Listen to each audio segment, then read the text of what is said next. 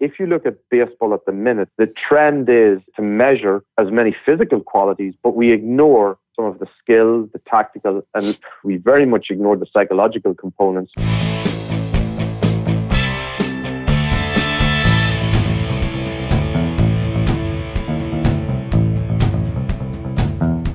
Join the conversation with Tommy Weber. Pro and college baseball coach Tommy Weber brings you cutting-edge interviews and thought-provoking commentary in a weekly podcast dedicated to baseball, sports, current events, and the world. Check us out on iTunes, Spotify, Google Play, and TommyWeberBaseball.com. And make sure to follow us on Instagram and Twitter at Tommy Weber Baseball. It's time to get the conversation started, so here's your host, Tommy Weber. From the Gotham Podcast Studio in the heart of downtown New York City, my hometown, the greatest city on the planet. It is February 28th, the last day of February, as we look towards the ending of spring training, hopefully soon. Bryce Harper's been signed. I know there's a whole hullabaloo about his $330 million, 13-year deal. We're going to leave that for another day. My guest is too important. I want to spend as much time with him as we possibly can. I want to welcome everybody back to the conversation. My guest, Dr. Fergus Connolly. Dr. Connolly is, in my opinion, the foremost performance coach on the planet. He was the director of elite performance for the University of Michigan football team, director of elite performance for the San Francisco 49ers. He also had stints with the Jacksonville Jaguars, Cleveland Browns, New York Knicks, and many stints throughout the English Premier Soccer League. Dr. Connolly is the author of two fabulous books that have essentially become the equivalent of a doctor's manual that coaches and mentors should and do refer to all the time. He is just a fabulous guy. We had a conversation last night that could have gone on for hours and hours on end. The books are Game Changer and 59 Lessons, a book by winners, for winners by winners. I'm going to be promoting the book all day, and I'll be promoting the book, into the future, because both of those books are must-haves. I want to welcome to the show Dr. Fergus Connolly. Welcome. Tommy, thank you very much for having me. I'm blushing here. and as an Irishman, it's very evident when you blush. Yeah, absolutely. With St. St. Thank you for having me. Oh, you kidding? Thank you for having me. Like you said last night, we had a great chat. We should have recorded that as well. We should have. Well, maybe not. True. But those are great conversations. And as you know, I started our conversation with the genesis of the conversation, the podcast. It really came about after an epic record-setting championship season in Cape Cod, and Jason Kanzler and Neil Barbella and I were sitting around and saying, what happened here? And we said, you know what? It was a season-long conversation. And the reason I brought that up is in reading, first, of course, your tweets, and then, of course, the books. I must say, it was pretty emotional for me to read stuff that resonated so deeply with something that I consider my life's work. I'm 33 years, coaching at every level, and I've taken it extremely seriously, and I consider my job to be, I sign this sacred pact with guys to make sure that I always say I stand between what stands between you and where you want to go. And so much of what you've written resonates so deeply with me. I said, wow, I'd love to have Fergus on the podcast, and Jason Kanzler acted as the go-between and hooked us up, and now we're here. I want to start off with something that I see as a theme that runs through almost everything. Maybe I'm right, maybe I'm wrong, and you can take off with this. I kept seeing. I kept feeling and even hearing authentic, which to me is a critical aspect of a relationship with a player as a coach. I've always believed that I need to be able to be vulnerable and real with my players. Otherwise, a real deep connection can never happen, and I could never get them where I need them to go. Am I right with that? And if I am, please expound on it. Yeah, that's a great question. You can tell I'm pausing here to gather my thoughts. It is such a good question. But I think you're absolutely right. But I think it goes a lot deeper than even just dealing with the player. I think it's very important that as coaches, but also, simply as people and as mentors, and in some cases, father figures for a lot of kids, and even very well-paid kids. Even if you're going to earn, 330 million over 13 years, you need a mentor. Yeah, you do. And everybody does. And I think authenticity, honesty is critical for sustainable success. I think, a coach, a very well-respected coach, mentor of other coaches, told me one time that, he said that to have sustainable success, you must be authentic and genuine and honest as a person. He said it's very difficult to have sustainable success with a group of people who don't trust you. He said it's very easy to do it for a year or two. Mm-hmm. You can go in and bluff, right? Bluff, be a fraud, play to the media, play to the fans. But if you want to build something that continues to dominate, authenticity is key, because you can hide things for a year or two, but beyond that, you can't.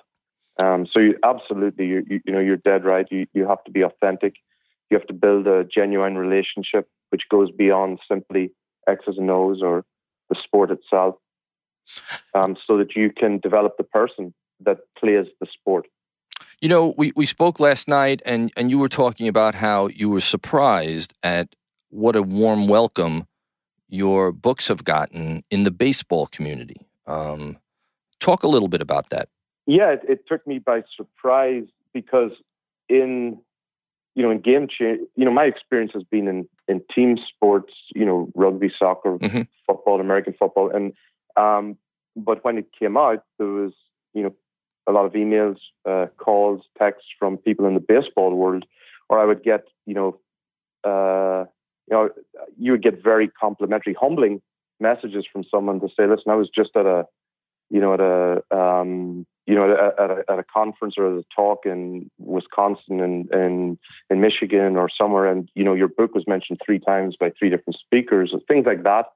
And it kind of blew me away, because my experience in baseball is very limited, and I hadn't written to baseball, and I wouldn't write to something I don't know anything about.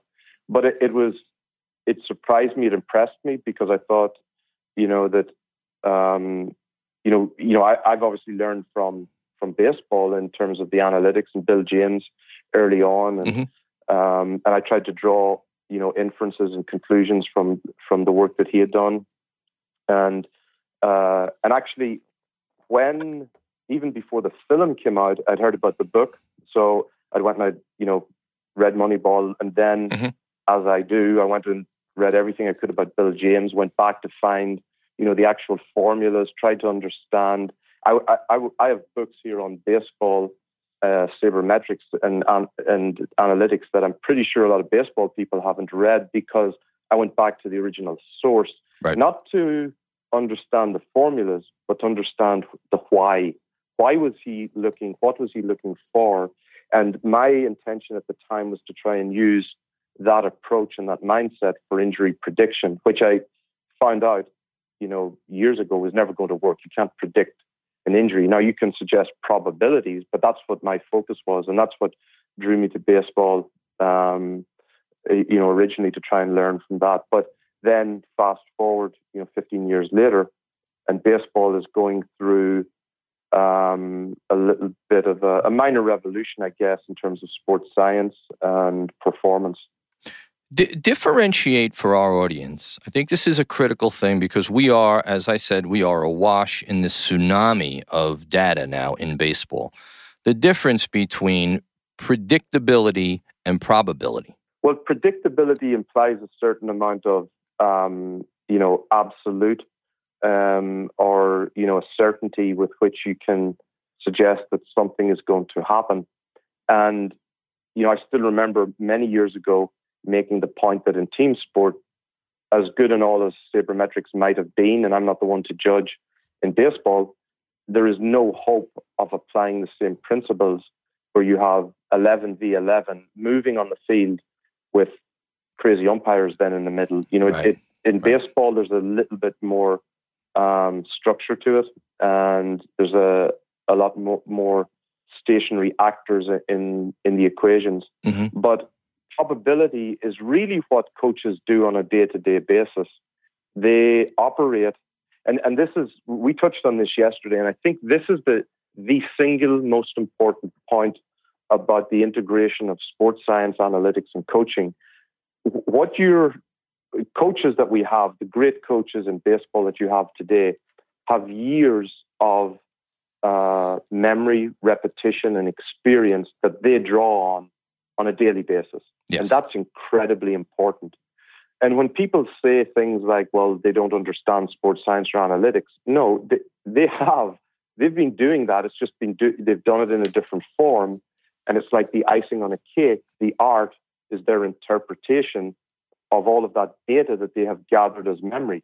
Now, analytics and sports science come along, and it just provides a little bit more quantitative, a different type of information that you still need that icing on top. You still need that artistry and experience to help interpret that data.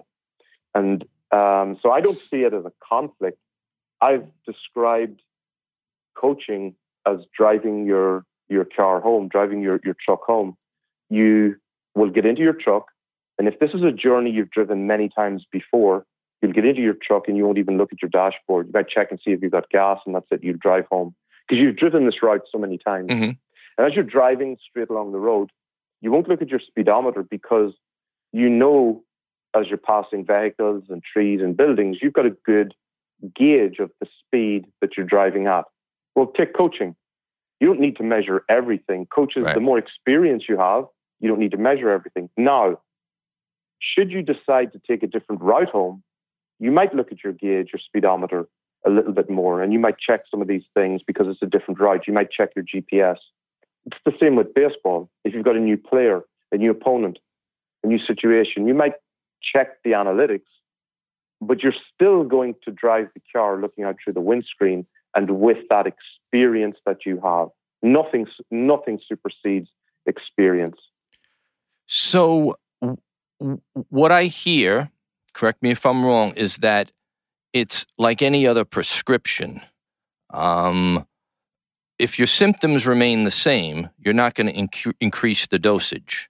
When your symptoms become more acute, you may need more. So that there is there, and I would say to you, hey, doc, I think there is a point in everything of diminishing return. You have to value what it is you're investing in the increased data and what it is you're getting out. And at some point in anything, you do get to a point of diminishing return. Where do you strike that balance? Well, that's a great point. And it raises another thing that, so if you look at the current climate, and I'm being very general here, you have a lot of young sports scientists who understand the technology, who pull the data together and then they present it.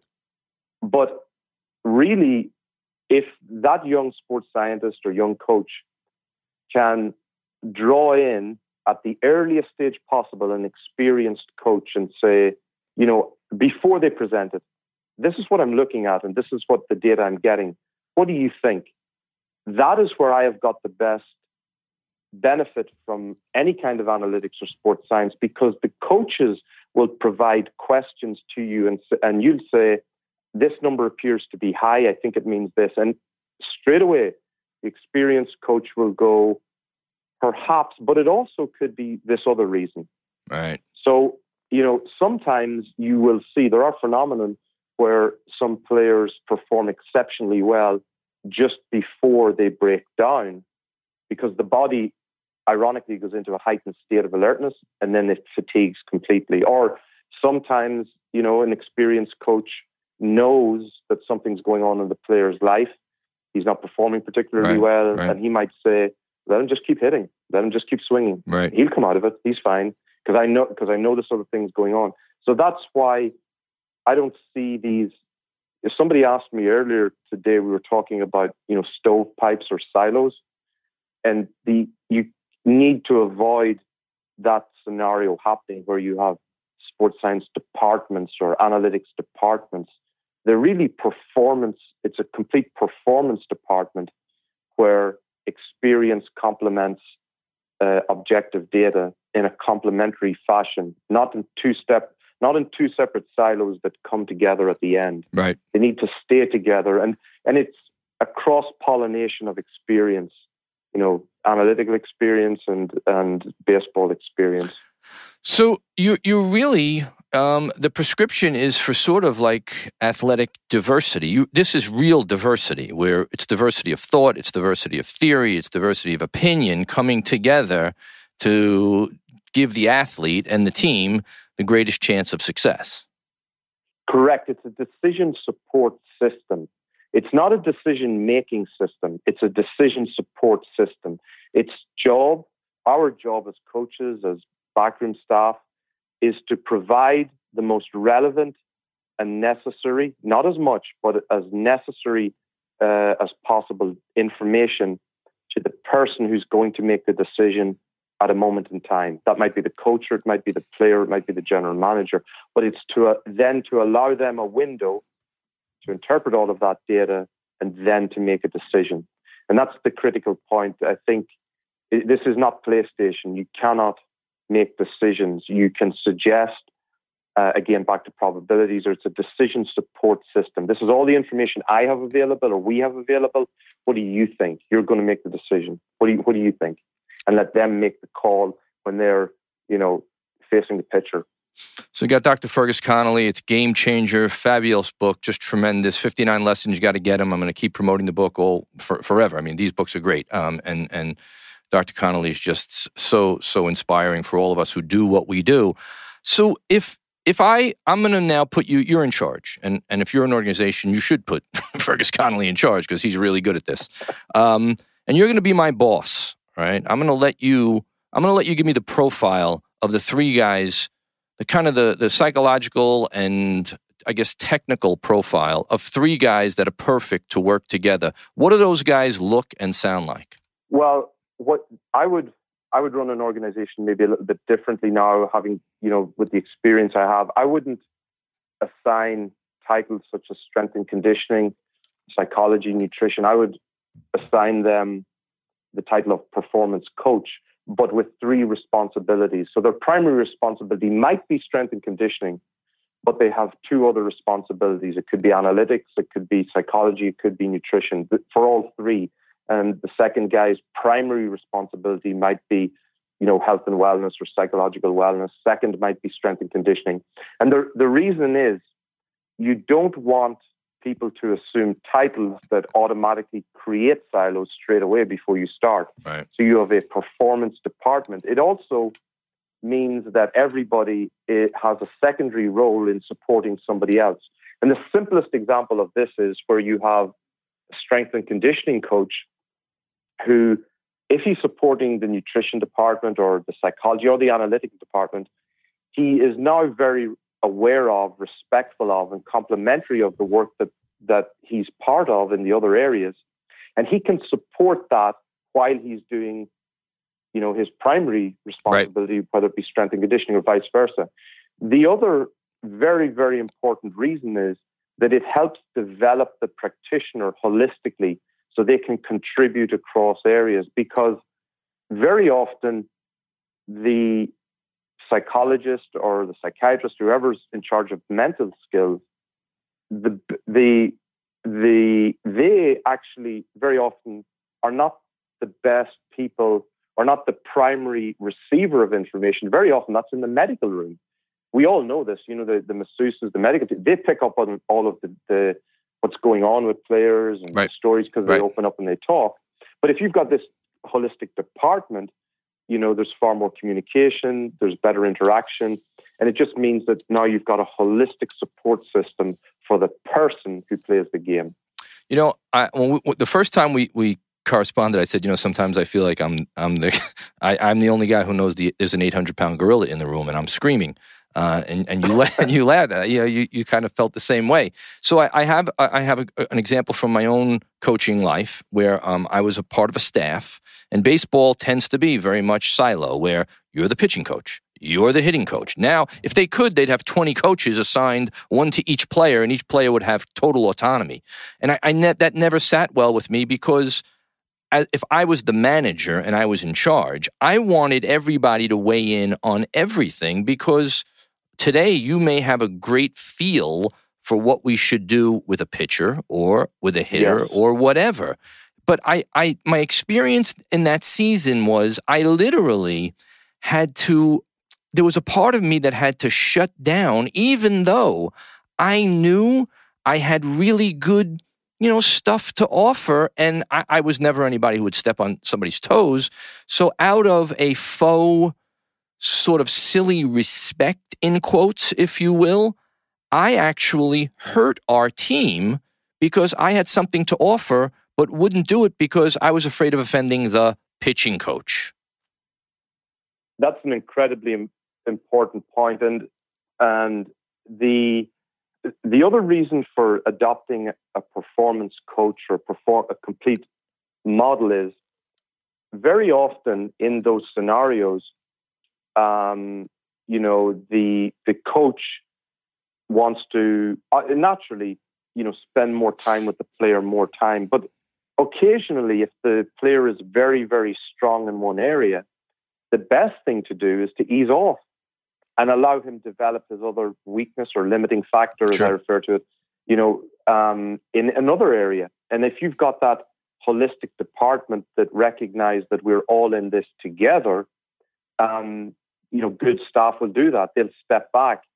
The other thing, when you've got that good staff ethos, when you sit down on every 4 weeks and run through every player that you have, you'll come up with conclusions or, what are the priorities for this player? The next question is, which one of us has the best relationship with that player and they can go to him? And it might not be you. Right. You know what I mean? It might not be. So that's a very, very important aspect is, building and recognizing that, you just can't take your ball and go home with it. Right. We all own this process and we're all committed to it. And that's where, the humility, the authenticity, and you said it earlier, the willingness to be vulnerable, but you can only create that atmosphere in the team when you have that trust and authenticity in, among, all of the coaches. Right.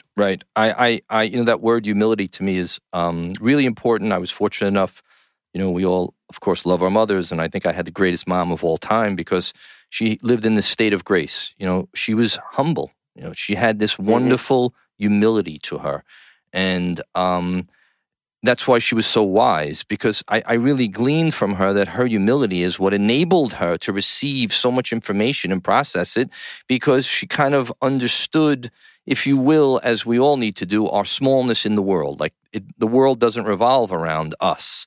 And when you start to do that, you can really grow. And sometimes people, because there's money involved, obviously, guys get paid and you all have to everybody has to make a living and everybody has to feed their families and what have you. Guys get very territorial and proprietary about their position, and it in fact conspires against the good of the whole, because you're not humble anymore and you're only thinking about yourself, and you think that the fate of Western man hangs in the balance. Just expound on that a little bit.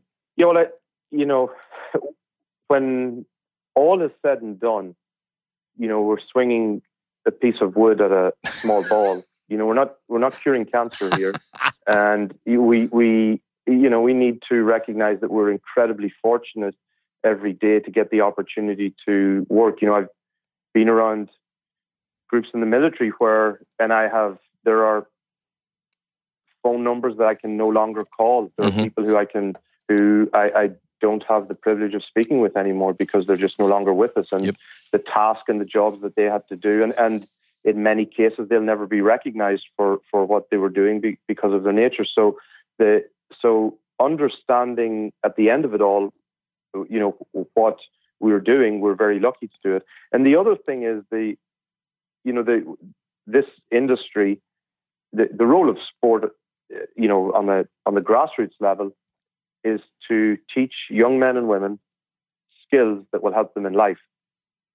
there's a very small percentage are ever going to make it to the Right. major leagues Right. or minor leagues even. So that's where it started from, and that's really what our task is. And it doesn't get any easier when you go up the ranks either, because as we all know, sometimes it's even more difficult to deal with the huge salaries and that are being paid. So developing that person is always the primary aspect, because if you focus on the people, on the person, that's the framework. And I'm talking staff, players, coaches. That is the framework for sustainable success. That's what we're aiming for. We're aiming to build an organization that can dominate the game. And it's very important to focus on the person, even with our best paid players, because we want them to develop as people so they can contribute to the organization even when they're finished playing, Right. and can share their expertise and experience back around with grassroots, and it becomes a circle of life, if you will. Right. You're listening to The Conversation with Tommy Weber. We'll be right back.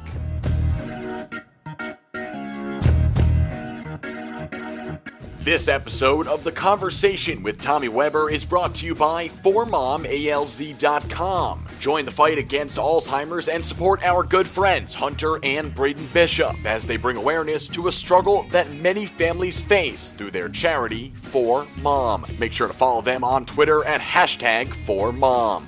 And for all your mortgage needs, call Northern Security Capital Corp., the New York area's most dedicated mortgage broker. If you're buying or refinancing a home, there's only one place to go. Call Northern Security Capital Corp. today at 718-273-1010. And now, back to the show. Let's backtrack a little bit. Why did you write the first book? What was the genesis, the inspiration? Was there a moment when you said, I have to do this? Tell us about that. There were probably a number of motivations, but for me personally, on my personal journey, I started out, wanting to understand how do I make, a player or a team better. And it seemed to be strength and conditioning. So I studied everything I could about strength training. And then I realized, well, some of my guys are very strong, but they're slow. So it's speed. So go find the best speed expert. Mm-hmm. Then, it's nutrition or it's supplements. And as I went on this journey of searching out the best people in the world in every single area and every single field. You would end up going to Olympic sports or to vision experts or psychologists. I realized what we're doing is playing a piano. And it's not about one set of keys or one octave. It's about how you play all of these keys. So to produce a great player, you have to know which keys to press at which time. And the first thing is you need to be aware of all of them. So as I'm going through my career, every few months there's a new technology or a new fad. So I wrote Game Changer to pull everything together and to create a model for the holistic development of, an athlete, so that we could start, first of all, by understanding, okay, what are all of the pieces that go together?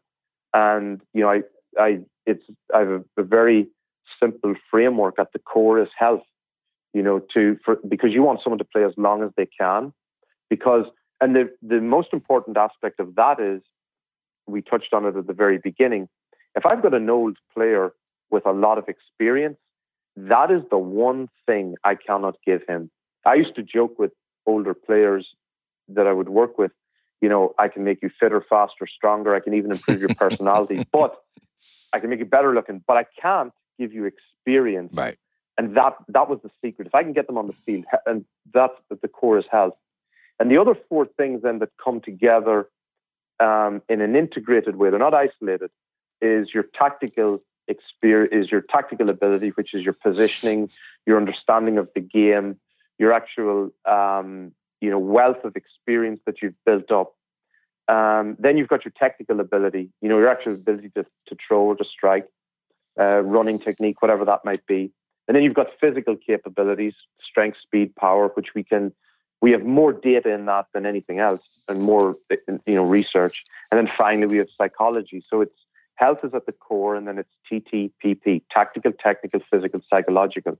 And if we look at the athlete in that manner, we can start to profile in a small way which athletes are physically dominant. So, is it a case that, you've got a player who is achieving great performances by relying primarily on their physical ability? And if you look at baseball at the minute, the trend is, again, based on just my conversations with you, but the trend is to measure as many physical qualities, but we ignore some of the skill, the tactical, and we very much ignore the psychological components. Oh God, yes. In the sense that we don't attempt to even subjectively assess them. So in other words, if you only focus on the physical, well, then you're not spotting perhaps the elephant in the room, which could be that, there's a psychological concern. Maybe he doesn't feel part of the team. Maybe there are issues at home, or there's a small skill technique that we can help develop that. And think of it like a fuse board. If you can spot what the issue is and you flick that fuse, it complements all the other areas. It takes pressure and stress off of the rest of the machine.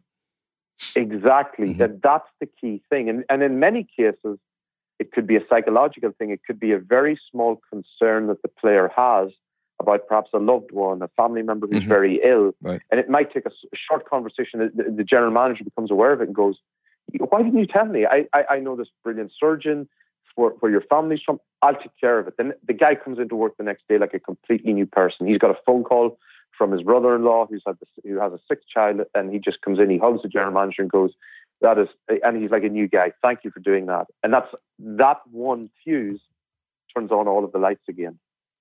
So that's all it might take. When I hear you say this, and I think about the scenarios I've confronted in my own coaching life, which so many instances sort of run in line with everything that you're talking about here. I could think of the specific player, where I was sitting when these things happened. I think the physical. I can only talk about baseball because that's the game I'm involved in. And I always been involved. The physical is easy because it jumps off the page at you. Okay, my suspicion is, and it's not a suspicion. I would, if I were writing the paper here, I would really want to delve into the cause of us ignoring, for the most part, the psychological components of this. And I think number one is fear. There's a reason why 70% of people who suffer from depression go undiagnosed and untreated, because we are still, it's still kind of in a very hyper macho world that we live in. It's a sign of weakness. If you're weak but if you have an issue psychologically, you're weak. If you're weak physically, you get in the gym and you engage in a really macho hype, you get after, they say you get after it. If you say an athlete has a psychological problem, that's something that very few people want to even sort of get next to. And I am a huge mental health advocate. I believe the next frontier is all going to be about feeling better about you and walking up to home plate feeling like you can't make out. I believe that our athlete in baseball has never had lower self-esteem, has never had more skill, has never been bigger, faster, and stronger, and more care, and yet very low self-esteem. So that's a problem in our game that I don't see in the wake of all the data, anyone saying, hey, you know what? Let's pivot here. Let's take a more holistic approach and let's see how guys are feeling. Well, I think you're absolutely right. I think, like I said, if you take this tactical, technical, physical, psychological model, we already can measure everything that is useful physically, pretty much. Right. And if we can't, we can figure it out pretty soon. There's too much data in the physical component in baseball and in every sport. And the other problem is that a lot of it is gym-based, or it's indirect data. It's not field-based data, so all of these different things, and that's another whole debate. But just because you have data in the physical realm doesn't mean that it's darn important. That's the other thing. It distracts people from all of these other areas. The other thing is that just because you can't measure it doesn't mean it's not important. Amen. But you still should assess it, even subjectively. That gives you a starting point. Then on the psychological side, there are two things. You're right. Fear is a major element. The other area is that we come into sport with an aggressive alpha male approach, where we are taught and we assume that I am unbreakable and it's not going to happen to me, and I'm going to tough through it. And I had my own experience with this. I burned out badly. I took on too much. I was in my own work. I was doing so much working. For me, it was how many hours a day could I do, and also take care of, girlfriend, take care of personal life, and do all of these things. But everybody has a limit, and we sometimes don't recognize that. The other element in the psychological realm is that it is now a little bit more understood than it was 10 or 15 years ago. We have a lot more information now, yes. Neurology, psychology. So we are in a better position to actually address it. It's no longer simply a black box. Right. You could be forgiven 20 years ago for saying, he is a weakness or he is an illness and we're not going to go there.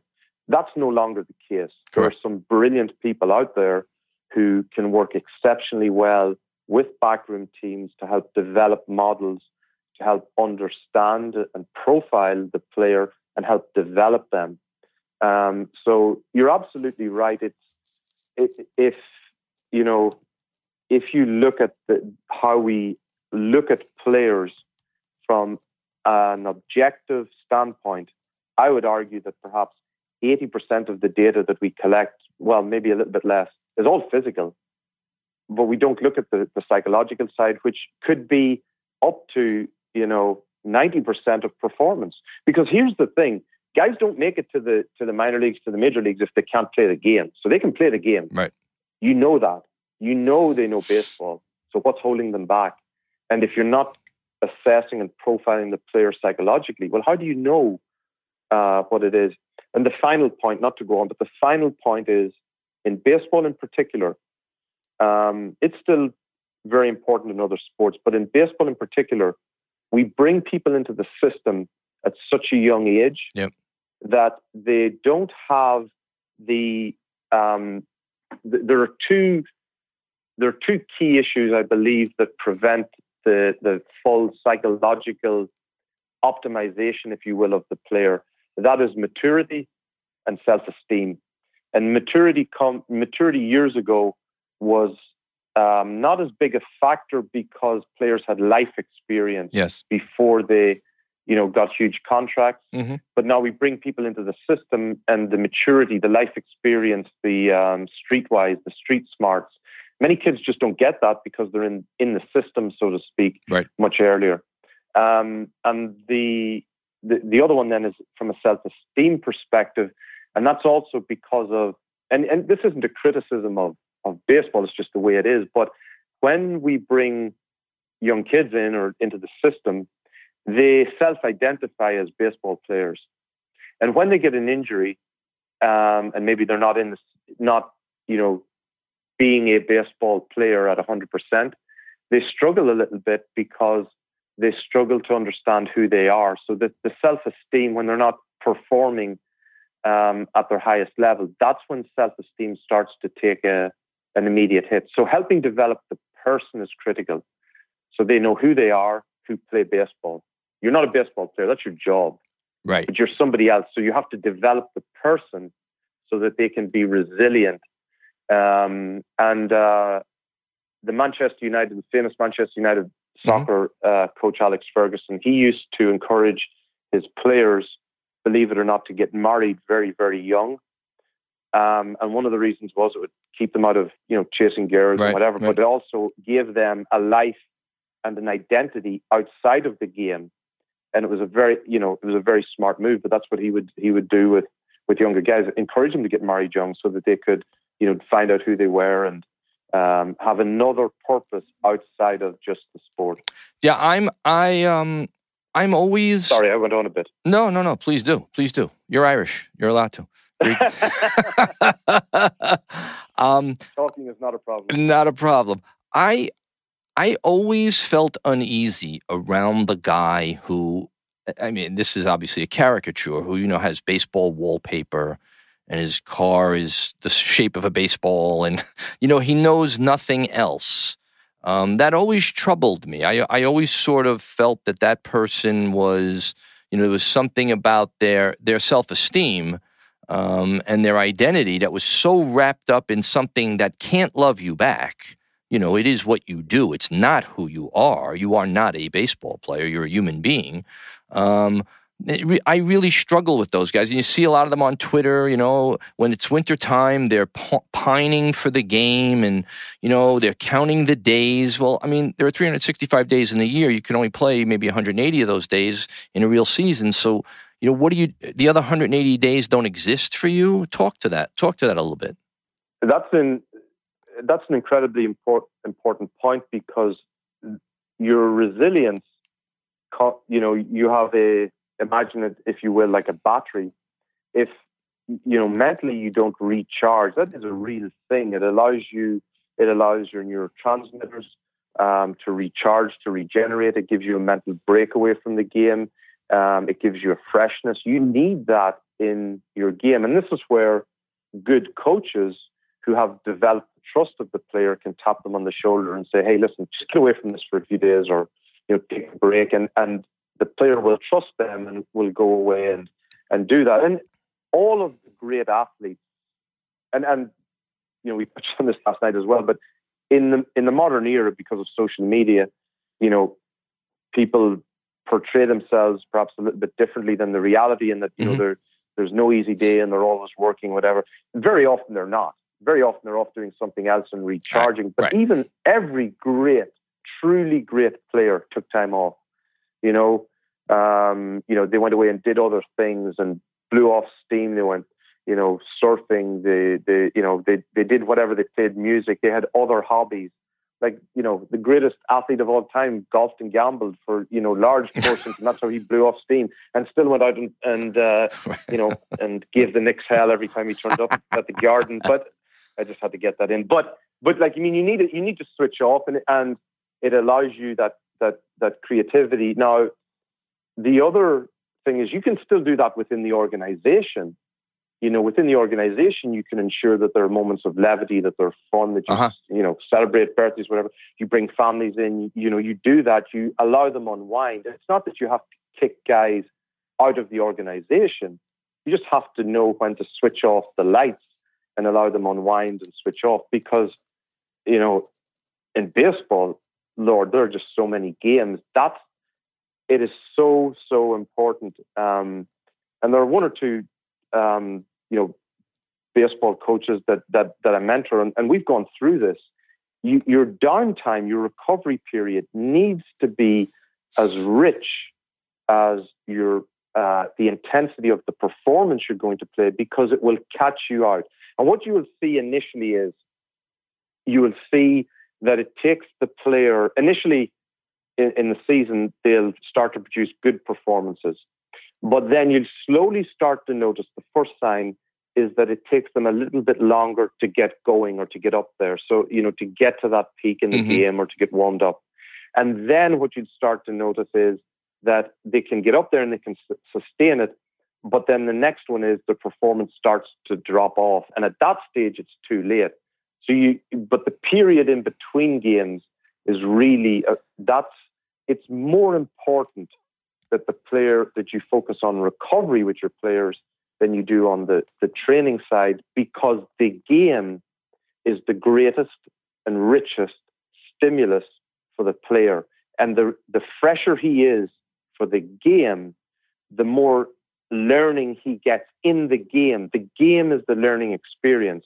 And great players get better as the season goes on, because they're so fresh to draw in all of the experience of the game. Because you can practice every day you want, but you're not going to get better. The game is the one that matters. So what I hear is then what it's really important for us to do is something that a machine can't do, which is pay very, very, very careful attention to the behavior, the countenance, the silhouette, the posture, the body language, the spoken language, the attitude of our players. Yes, and for coaches to focus on their personal development. Like I have a syllabus that I put together. I started when I was at the 49ers. It was just on varying different things. So, for example, random things that had nothing to do with actual coaching the game of football. There were things like communication. So, being at Stanford, we had, communication experts. We had experts on sleep, on observation, on, all these other areas that had nothing directly to do with the game, but they helped develop the coaches in terms of developing their skill set and their awareness of the human that they were dealing with. Because you can pick up so many different things. Like go spend some time with an FBI undercover agent and learn about body language from them. Mm-hmm. That could be the most fascinating 45 minutes that your coaches get. And they leave the room and they might, listen, the guy might talk for 45 minutes and the coach might leave with two small things. And it might be, watch the eyes and look at the feet. Yep. And that will give me enough information in terms of whether they're buying into me or not, or bring in an advertising executive who can tell you what 3 key things are to use when you're trying to sell a concept or to get a point across to your players. That's invaluable, but it's got nothing to do with baseball. But it's invaluable to the coaching aspect, to the development of our coaches.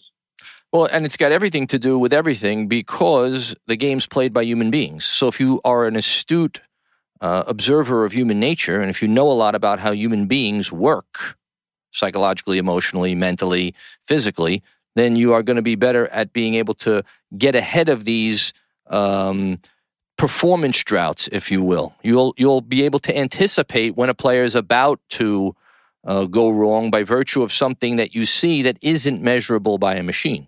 Correct, and that's where the older coaches. I've been at. There are older retired players and older coaches with many of the teams that I worked with. And if they saw me coming, they'd cross the street because I used to pester those guys to learn from their experience because they've seen so many things. Now, you can bring in experts in these areas to talk, or you can go talk to some of these experienced coaches and they can tell you small things that they would look for or notice, notice in how the player walks, look at their demeanor, look at their concentration.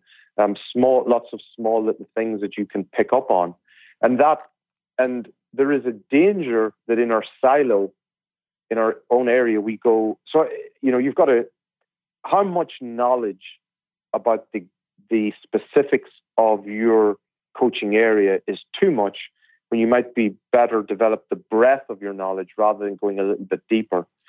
Again, it's back to this synergy of knowledge and the gathering of knowledge that makes you a better coach at what you do. Some of the best coaches that I've been around, originally did not start in coaching. They were teachers. Some of them were. I couldn't agree more.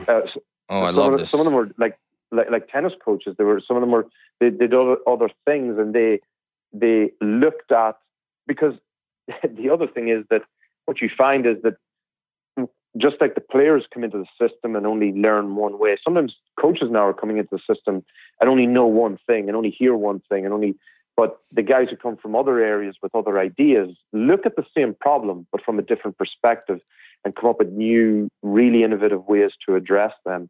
And the only thing that is holding an organization back from making these changes is the fear of being judged as, as being different. Yep. Very much. Groupthink is alive and well, especially in baseball. I wanted to just give you one anecdote. There's a famous 60 Minutes interview with Morley Safer and Miles Davis. Miles Davis, one of the geniuses of the 20th century, one of the great jazz masters of all time. Juilliard, trained, knew more about the technical and theoretical side of music than anybody, aside from being a brilliant genius. And Morley Safer asked him, is it true there's a fable about how you would hire a guy to be in your band without hearing him play? And Miles had that great, that voice. He said, hey, man, all I need to do is see how he handles his axe. And I thought to myself, that is, Fergus, I got goosebumps saying it because to me, that is so inside and so hip and so soulful. And what he was saying is, I've seen so much and I've accumulated so much experience. It's not about what I hear. I could see by the way you handle yourself that you're a player. And I feel the same way about, when somebody tells me, you got to watch my kid play. If I see you throw the ball 2 or 3 times, I pretty much have an idea whether or not you can be a proficient player. And I could certainly say tell if you're going to be terrible. It's a lot easier to tell if you're terrible. But that interview, I watch it over and over again. And as I told you last night, studying music as an adult, I really feel informed my coaching maybe more than all my playing and coaching up until the point when I took up the piano, because I was humbled. Here I am as an adult, and I'm terrible at this. And it gave me the one thing I really wanted to touch on tonight. It gave me a sense, I said this to you last night, and I want you to expound on this. What's the role of empathy in the coach-player relationship? Yeah, it's a great question. I think that empathy is critical because that communicates. Again, it must come from a place of authenticity, but it communicates to the other person that you are aware of the situation that they are in and what they are telling you. It doesn't mean that you understand completely, because we very often can't understand, if it's an extreme circumstance. We're not in their shoes, but I'm making an attempt to understand and listen. And I think we have to be careful that doesn't cross into sympathy, which means that we can sometimes verge on making excuses for the other person. Right. And, I think I mentioned to you last night, I'm working on my 3rd book, which is based, having worked with, general managers, head coaches, elite athletes, special force, you notice that many of these people are high achievers. We strive to achieve. But what we sometimes don't clarify for ourselves is the model of life and the model of how we deal with other people. So when we understand ourselves, then we understand how we should treat others, and how, other people will, when they come to us with an issue, or when we see an issue in the other person, that person is focused on themselves at that point in time. Right. And our job is to have empathy, to understand. And the very first thing before we interact is, let me put myself in their shoes as best I can and kind of figure out what's the best thing that I can do to support them. Not who I am and what I'm going to do, but what does that person what would be the best thing that person would want, and can I help provide that to them to help draw them forward and support them. The danger with sympathy is that you give them something, and with young youths or young kids as they're coming through, the danger with sympathy is that we solve the problem for them. Right. We don't help them learn from not a failure, but a setback, because I don't really believe in failures. They're opportunities. Mm-hmm. It's, I agree. It's only failure if you do it twice, because the failure isn't the failure. The failure is the failure to learn from the first time. Right. That's the only mistake. The only mistake is because you didn't learn from the first time. You didn't take the opportunity to, and again, that goes back to self-awareness and being fresh and able to learn from those things. But, one other just reflection on society as well is many coaches are father figures for the, role models for guys. And it's important to keep that in the back of your mind as well. It certainly is. Fergus Connolly, 59 Lessons, Game Changer, fabulous stuff. Get the books. I'm telling you, Fergus, we are definitely going to have you on again, because as you know, we could go on for hours. This is the tip of the iceberg. I can't tell you how much I'm enjoying this, but I want to have a little fun before we let you go. Everybody who comes on, please. Are we finished? Are we finished already? We're close. Boy, oh boy. I love the questions. I love the insight, because I think there's so much information out there about any sport, but it's the deeper level that helps us truly be great coaches. I got to tell you, I love the craft so much. I really do.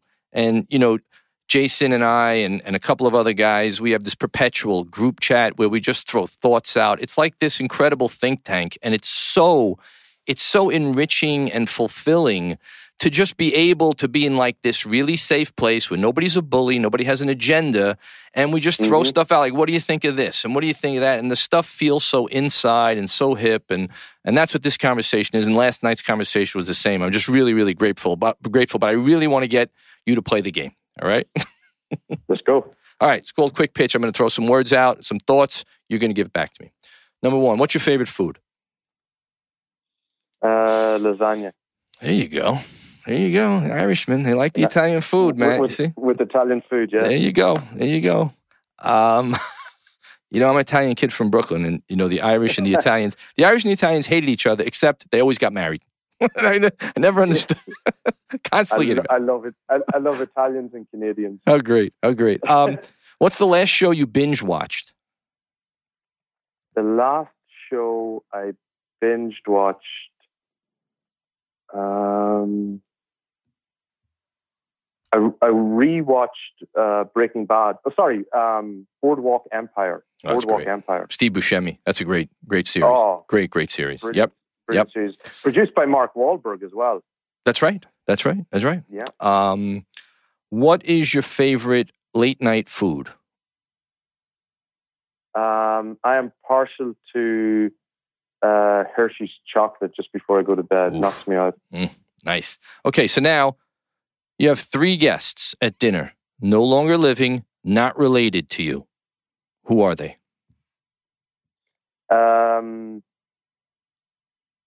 Nikola Tesla. Oh, wow. Leonardo da Vinci. My man. And an Irish guy called Michael Collins, who was an Irish freedom fighter. Yeah, freedom fighter. Yeah. So, those would be the guys. Nothing to do with sport. Nothing to do with sport. But Da Vinci would be fascinating. Yeah, imagine. Just as a polymath. Oh. Just an interest in everything. And back to what we were speaking about earlier, I use him as an example all the time when I'm speaking to coaches. He went, he paid grave diggers to dig up cadavers and corpses to study the science. Right. And then produces something like the Mona Lisa, which is art. So we have to know the science, but to produce the art. Right. We could actually, that is the most fascinating period of history for me, the Renaissance. I had a friend of mine, a mentor who was he was a Latinist, PhD guy, who was also a baseball coach of mine that mentored me my whole life, who, enlightened me as a kid, freshman in college to the Renaissance, and I have studied it ever since. I think it's a fascinating period of time with so much, wonderful, wonderful artistic expression in such a short period of time. The whole dynamic of that to me is fascinating. We can do an entire show on just that. We absolutely, yeah. We are, however, going to be out of time. You are definitely coming back, my man. You are a good friend. No, I tried it. It's the questions, not the answers. It's not the answers, it's the questions. I'll leave you with this last point. The purpose of sports science and analytics are not to provide answers. They're to allow you ask better questions. And it always comes down to the questions. Well, I must say, coming from you, that's the greatest compliment, and I really do appreciate that. I will take us out with our guy, Freddie Mercury. He's going to take us out as usual. It is Fergus Connolly, Dr. Connolly, game changer, 59 lessons. Want to thank him very, very much for being on the podcast. Mom and Dad, love you.